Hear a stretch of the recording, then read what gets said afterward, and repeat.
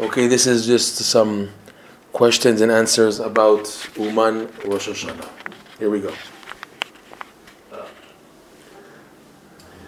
I wanted to know, what do people see when they're learning Rabbi Nachman's teachings that drives them crazy? What? That makes them want to come back for more. Rabbi Nachman's teachings are far-reaching.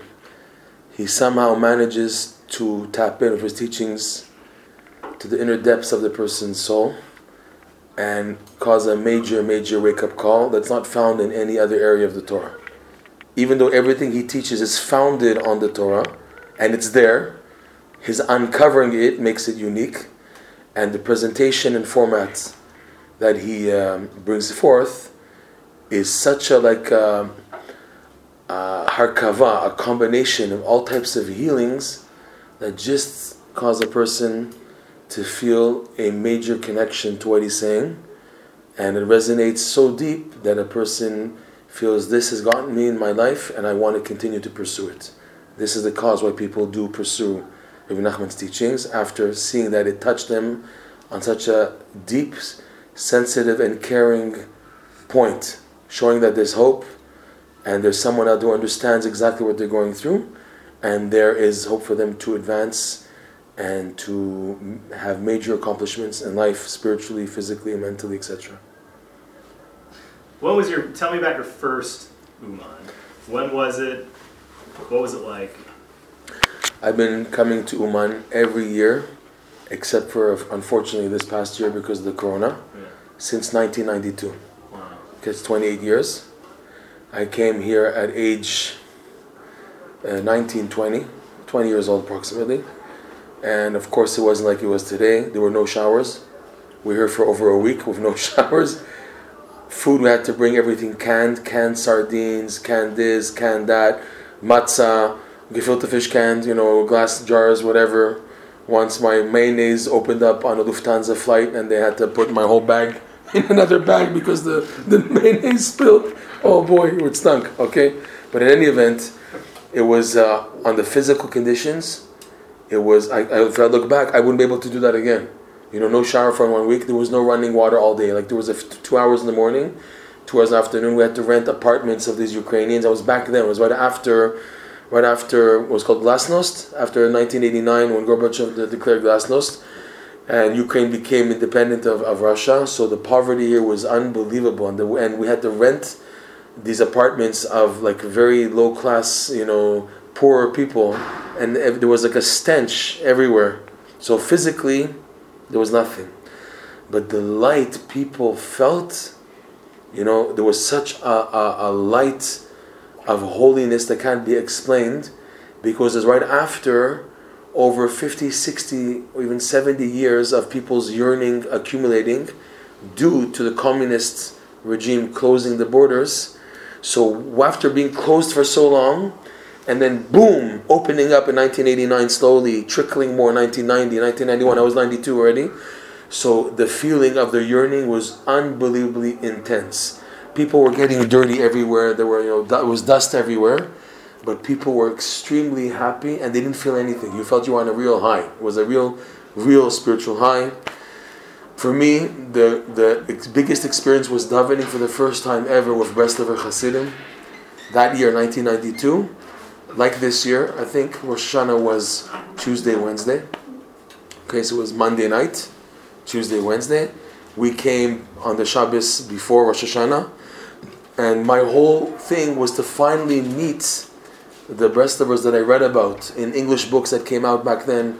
Crossing the Narrow Bridge, where Rav Chaim Kramer had just come out, and he had Breslov biographies. Most of them were still alive, those people. Rav Michael Dorfman, Rav Moshe Burstein, Rav Nachman Burstein, of blessed memory. And I wanted just to meet these people, just to kiss their hand, or just to see them, just to shake their hand. It was very emotional for me to meet these Breslov leaders who so much influenced me through what was written about them, etc. So by me, like a young person discovering Disneyland for the first time, if you want to compare it, if that's what I can do, it was such an amazing experience. And then davening with the Breslovers, which is a totally different davening, slow, on Shabbat, and feeling that connection was amazing. what also got to me back then, since I'm of Sephardic origin, and I continue to be of Sephardic origin, I was very, very, very impressed that even though Breslov is technically a Hasidic Ashkenazi movement, the majority of people I saw in Uman, and still see, are Sephardim, and I was so proud and happy to see that you can be a follower of Rabbi Nachman's teachings and still maintain your Sephardic heritage. For me, that was amazing. As if he's saying you can be who you are. We're not coming to change what you're doing. We're coming to help you on how to be a Jew and what you're doing already, how to do it with more simcha, enthusiasm, and connection to God, which that's Rabbi Nachman's teachings. That's what they do. So you were at the first Uman Rosh Hashanah after the fall of communism. Not necessarily, because because 89. The Soviet Union collapsed in December of 1991. Ukraine had been independent since August of 1991, but this was still like basically the first one After the independence, but there was right. In 89 they let people in already. Oh, okay. 91 more. Under, like you said, still Russia. This is the first one after 1992 was the big blow from that was my chance. It must have been so emotional to know that like finally the Jewish people had outlasted this evil thing. It was going to be sort of better from then on. We saw. What was it like? What was the feeling? First of all, we saw elder Jewish survivors of the Holocaust coming out. We saw all these old Jewish people. I remember a few of them with medals. They wanted to show all the medals in the army, the Red Army, that they'd fought. And they were coming out. There was such a, you know how it was under communist Russia, there was a fear. And they were coming out. You saw these old people, some were crying. I was amazed to see, these old babuchkas with their heads covered, right? And these old men, and they were coming to see all these Hasidim, and it reminded them of memories possibly way before, because already after World War I already, this was being destroyed. So they had good memory to go so far. They remember they saw this, they saw that. They still spoke Yiddish even, these old people. So it was for us to see these older people, these old Jews coming out. One captain, he was missing an arm. A Jewish guy, he was speaking Yiddish, fluently, came in his USSR army badges, because that for them is the highest honor, that they served in the Russian army, even though they suffered under persecution under the Russians. For them that was the biggest honor. So it was one old guy, remember, a Jewish man speaking Yiddish to the Hasidim with all his medals and everything, and telling him what he did, and he shot this German and this and that. It was unbelievable. And they were coming out. Many of them have already passed on. This is 1992, 1993, 1994. I one lady, she even came to Canada, to Toronto. I'm from Toronto originally. And she found out about our Breslov Center. She didn't speak a word of English. She came telling us who she was, where she grew up, and her whole memory of Uman and coming to Rosh Hashanah as a girl before World War II and everything on her family. Her name was Weislib. She was descended from Breslov Hasidim. But that was the big thing, to see those survivors, Jews who were still here. They just came out like mushrooms. They started sprouting because they saw Jewish existence open on the streets here. Was something unbelievable for them and for us. Wow.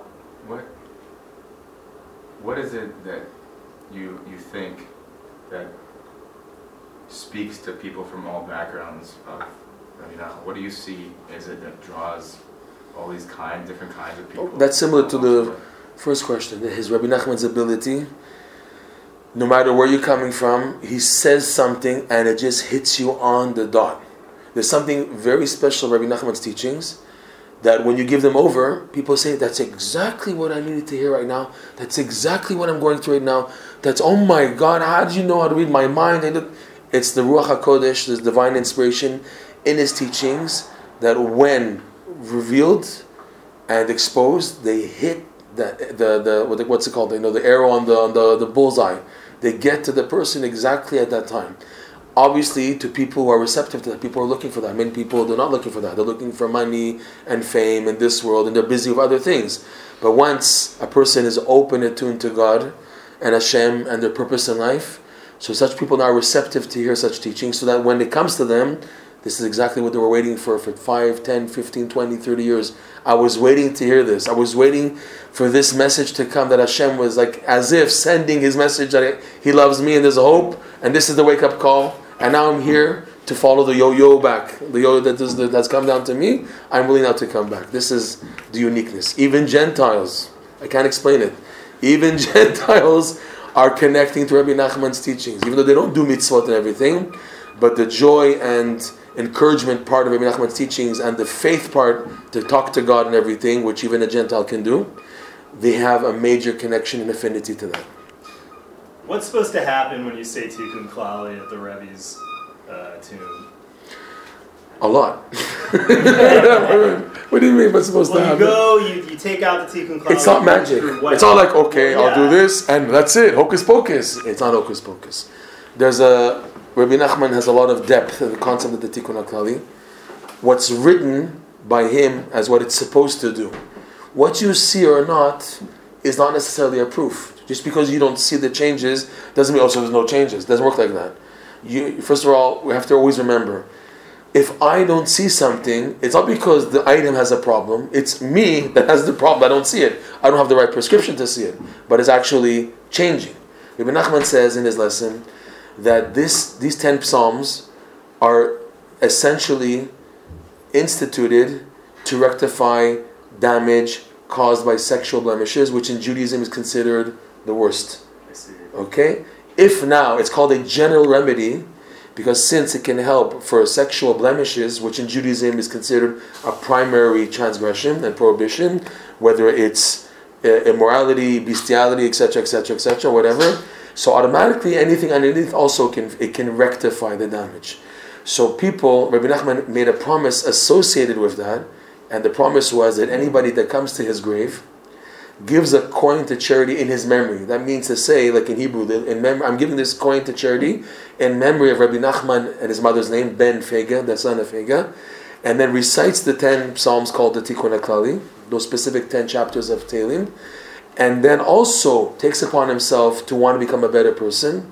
Rabbi Nachman promised in front of 2 witnesses, he swore in front of 2 witnesses that he will do the maximum power that he has, and he shows and expresses that he has this power to pull a person out of the lowest depths of hell, no matter what he may have done. The main thing is that he wants to change from now on. This person has hope. What's unique about this is we don't find any tzaddik in Jewish history that has made such a commitment to a promise and oath such as that. So that's why he sticks out in this area. No one made such a statement like that. So it's the Tikkun Klali plus the coin plus being by the grave that activates big time salvation. But anywhere in the world that a Jew says the Tikkun Klali, it helps very, very much. That's his wording. His wording was that saying these 10 psalms anywhere, if it's in Jamaica, if it's in Nevada, it's in Nebraska, in Yemen, wherever you are, it does rectification. But here is for a person who needs big time help because he knows he's very, very far. This is the advice given to people to come here and to recite those 10 psalms, the coin, etc., with the hope that this tzaddik will now intercede on my part. So I have backing now in my life that of starting again, and someone out there to help me to make it, God willing, in life, in this world and also in the next world. From the people that you've seen, the people that you know, what seems to be the most central, important message that has changed their life from people that have told you, or people that you yourself? It's hard to say. Each one has a different point. One person it's simcha, joy. One person it's encouragement. One person it's hitbodedut. One person it's the tzaddik, the idea of the tzaddik in his life.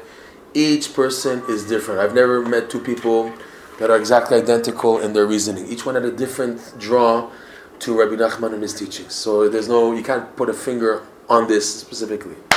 Is there a main message that Rabbi Nachman was trying to give out to the world? There's a few main messages.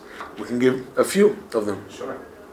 One statement that's very powerful, and it's a famous song that Rosh Shlomo Carlebach took, is that the world is a very narrow bridge. The word of Rabbi Nachman actually is, you should know that a man has to walk upon a very narrow bridge. That's his life. And the main thing is not to make himself afraid. Lo lehitpached, not to make himself afraid at all of what he has to go through, just to walk that bridge. That's one powerful statement. Another powerful statement, an example, is it's a big mitzvah to always be happy. That's very powerful. Another one, if you believe that you can cause damage, then believe with that same belief that you can also correct and fix. And one of the most powerful ones, for me at least, is a statement he made a few months before he passed away, in the year 1810, on the 18th of the month of Tishrei. He exclaimed on Shabbat Nachamu before he passed away. That's in the summer. Gewalt in Yiddish means like Gewalt is like a statement of like, oh my God, like oi, if you want to say. There is no such thing as despair. This statement seems to be the most powerful of all of his statements. Is this one over here? How would you interpret that statement? What did he mean when he said there's no such thing as despair? Because it seems so obvious that there is such thing as despair. What did he mean by it? It may be necessary just to bring a story associated with this that took place almost 100 years after his passing, approximately the year 1885. Okay, this is a very scary story, but it's recorded in a book called Tovot Zichronot. Tovot Zichronot, good memories. Yes, was written by a great-grandson of Rav Nosson. Rav Nosson is the main disciple of Rabbi Nachman. It's in normal Hebrew pronunciation, you call him Rabbi Nathan. But in Breslov, affectionately, even by Sfardim, they say Rav Nosson. Okay, Natan is Nosson. So Rav Avram Sternartz, he recalls in this book, Tovot Zichronot, that once he and his brother-in-law, Rav Mordechai Shochetu Bodek, they went one eve of Rosh Chodesh in that year, 1885, to daven, prostrate by Rabbi Nachman's grave. And along with them came an elder man who was a disciple of Rav Nosson, who was still alive in 1885. His name was Rav Pinchas Yehoshua. This Rav Pinchas Yehoshua, he was very appreciative that they helped him to ascend. You know, Rabbi Nachman's grave was like on a hill on one side, and it's on top. And the way they would come to the grave was from here below, going upwards. You see behind, you can't see behind you, but we're on the bottom of the hill. So Rav Pinchas Yehoshua spent more time davening by that grave, by the grave of Rabbi Nachman. They finished earlier, and they were waiting for him down below the hill. When he had finished, Rav Pinchas Yehoshua, when he reached them, he froze, and he let out a krechts, a very loud cry. He started to scream like "Oi!" in pain, and they got panicky. Like, what's happening? He's having a seizure. What's happening? And he began to look at himself, at his hands and himself. What's going on? He was a normal person. He wasn't someone strange. He wasn't someone who lost his screws. So he said, "My dear friends, I have just had a revelation of all of my reincarnations until now." And he began to list explicitly who he was, what generation he lived, where he was, and in which tzaddikim he had contact. He was always a Jew, but which tzaddikim, righteous individuals, did he have contact in every reincarnation? He began to list, and this time with this Tana, this Amora from the time of the Mishnah, from the time of the Gemara. So he said about himself that I was reincarnated many, many, many times, more than other people. And he said his soul was so blemished due to his actions that he had done in every generation, that when he approached the tzaddik of that specific generation, if it was a Tana or an Amora or someone else, the Rishonim, Achronim, he came requesting help, assistance from this tzaddik or that tzaddik to help have a rectification for his soul. And he said that tzaddikim worked hard to help him, but they couldn't help him. They said, "We can't help you. You're so blemished. Your only hope is you have to come back again in reincarnation, and maybe then there'll be hope to help you. But we can't. You're so upside down." He gave an analogy of a mason who makes a building with bricks. Okay, the typical mason. And the mason sometimes comes across a very, very odd-shaped brick that even if he chisels and chips it on one side, it doesn't fit with the other side, so he chisels that side. It doesn't work with the other side now. It's so odd that as much as he tries to fix it, he can't use it, so he discards it. So he said the souls of the Jewish people are like stones. As it says in Eicha, Tishtapechna avnei kodesh, Yirmiyah, the prophet says about the Jewish people who were lying on the streets of Jerusalem when it was destroyed by the Romans and by the Babylonians, that the holy souls, which refer to the Jewish people, are just out on the streets of Jerusalem. They're called stones. So he said the Jewish souls are like stones, and they're meant, each one is a brick, to create an edifice. This edifice, when completed, when it's completed, that's when Mashiach will come, God willing. That's the preparation for the Holy Temple, the third temple, is that the Jewish souls are now uniting one with another over the generations until this building is complete. He said about himself, his soul was so crooked that he couldn't be used in this building. So it was discarded by this tzaddik. He came back again, another reincarnation, again discarded. And he said it kept on happening. And his soul up in heaven, every time that he went up, he said, why am I suffering more than other people? Other people don't have such a problem as me. And they're able to get a rectification, and I'm so upside down. He said this continued for generations and centuries, and now the buck stops here. That's not his word, that's just expression.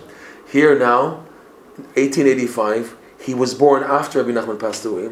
He said, yet, he said a statement of a revelation, the heavens tremble to his name, Rabbi Nachman ben Fege, because no one in Jewish history, in the history of the Torah, ever stressed the capacity of this statement that there's no such thing as despair like Rabbi Nachman did. Even though, for example, the statement appears in the Gemara.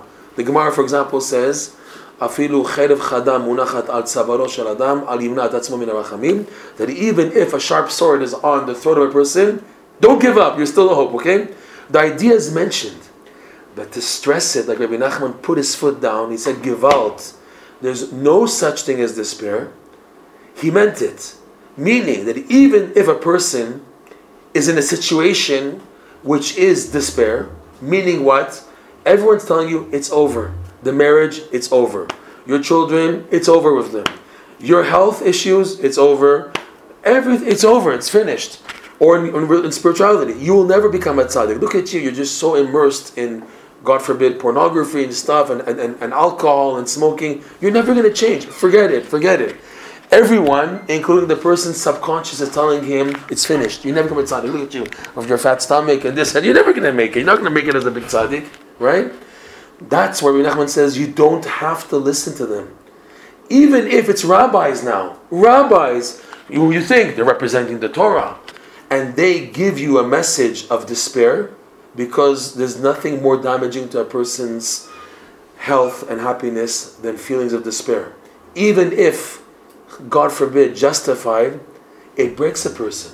It breaks a person. A person's striving for something, and tell them it's just you're in vain. You're wasting your time. This, Rabbi Nachman said, you don't have to accept it. You don't have to accept it as being the absolute truth. We're not saying, so you're going to fake yourself and face a fake reality. No, I'm living on a different plateau of a real reality where I believe, yes, that miracles can happen. I remember hearing the statement of who was the man, Jonathan Pollard. He was interviewed recently, right? And he said that the police asked him when he was in America in the jail, do you ever think you can get out of this jail? And he said, yes, because I believe in God. He said, yes, do you believe in God? They said, yes. Well, I believe in God. Because I believe in God, automatically means I believe in miracles, because that's what God is for, to cause miracles. Rabbi Nachman teaches faith and miracles are synonymous, and prayer. Faith, prayer, and he lists other items, and miracles are one and the same, because that's what the idea of prayer is. If everything is just working according to nature, so why have to daven? Why have to pray? Prayer is because I believe there's someone who can mishane et teva. There's chiyuv teva, which means nature dictates A, B, C, like in chemistry. Boom, boom, boom, everything is clear cut and everything in logic and rationale. Faith comes to show a change. I'm sorry, there's someone above who orders and dictates. You'll never make it to Uman. You'll never change that. That's teva, let's say, nature. That's where despair takes place, yes. The word despair exists when you go according to that mentality. No despair is when you are living in what's called emuna mode. You're tapping into a life which is based on faith. When you live like that, it's not dictated anymore under the jurisdictions of everybody else now. You're in a different ball game. And that's what Rabbi Nachman was saying when he stressed there's no such thing as despair. Wonderful. Another one? I've got a question. My question? Yes. Yeah, like what would you say to Gary, to Garrett, A convert? somebody who wants to be, who?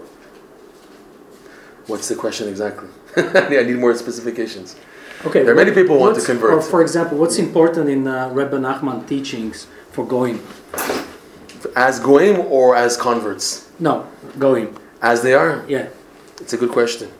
He does say, Rabbi Nachman, that eventually even the Gentiles will come to recognize the Torah and the faith and Hashem and the greatness of the Jewish nation. That will eventually happen.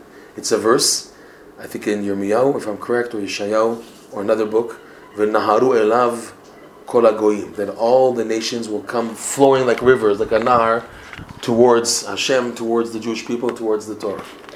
So, as Gentiles, Rabbi Nachman says, they will eventually be waken up. He says in one lesson, lesson 21, that what a simple Jew perceives now, for example, a simple Jew on a regular Friday night at his Shabbos table, where he has that feeling, that special subconscious feeling of joy and pleasantness and delight, what a simple Jew has today, that will be the future perception of the non-Jews. Non-Jews don't have that yet. They in the future will have that, but what we will have then will be far, far higher than that. That's what he says as regards to Gentiles as they are. He also brings in another lesson, 24, in the Likutei Moharan, that it's the Gentiles, due to the immense joy that will be revealed before Mashiach comes, the Gentiles will be the ones bringing the Jewish people back to the Holy Land. They won't be against them. The whole world will be full of such joy, rejoicing. Everyone will see, wow, the greatness of the Jewish people due to this joy, and they will be the ones taking by hand every Jewish person to bring them back to the Holy Land. Amen. Thank you very much. Amazing.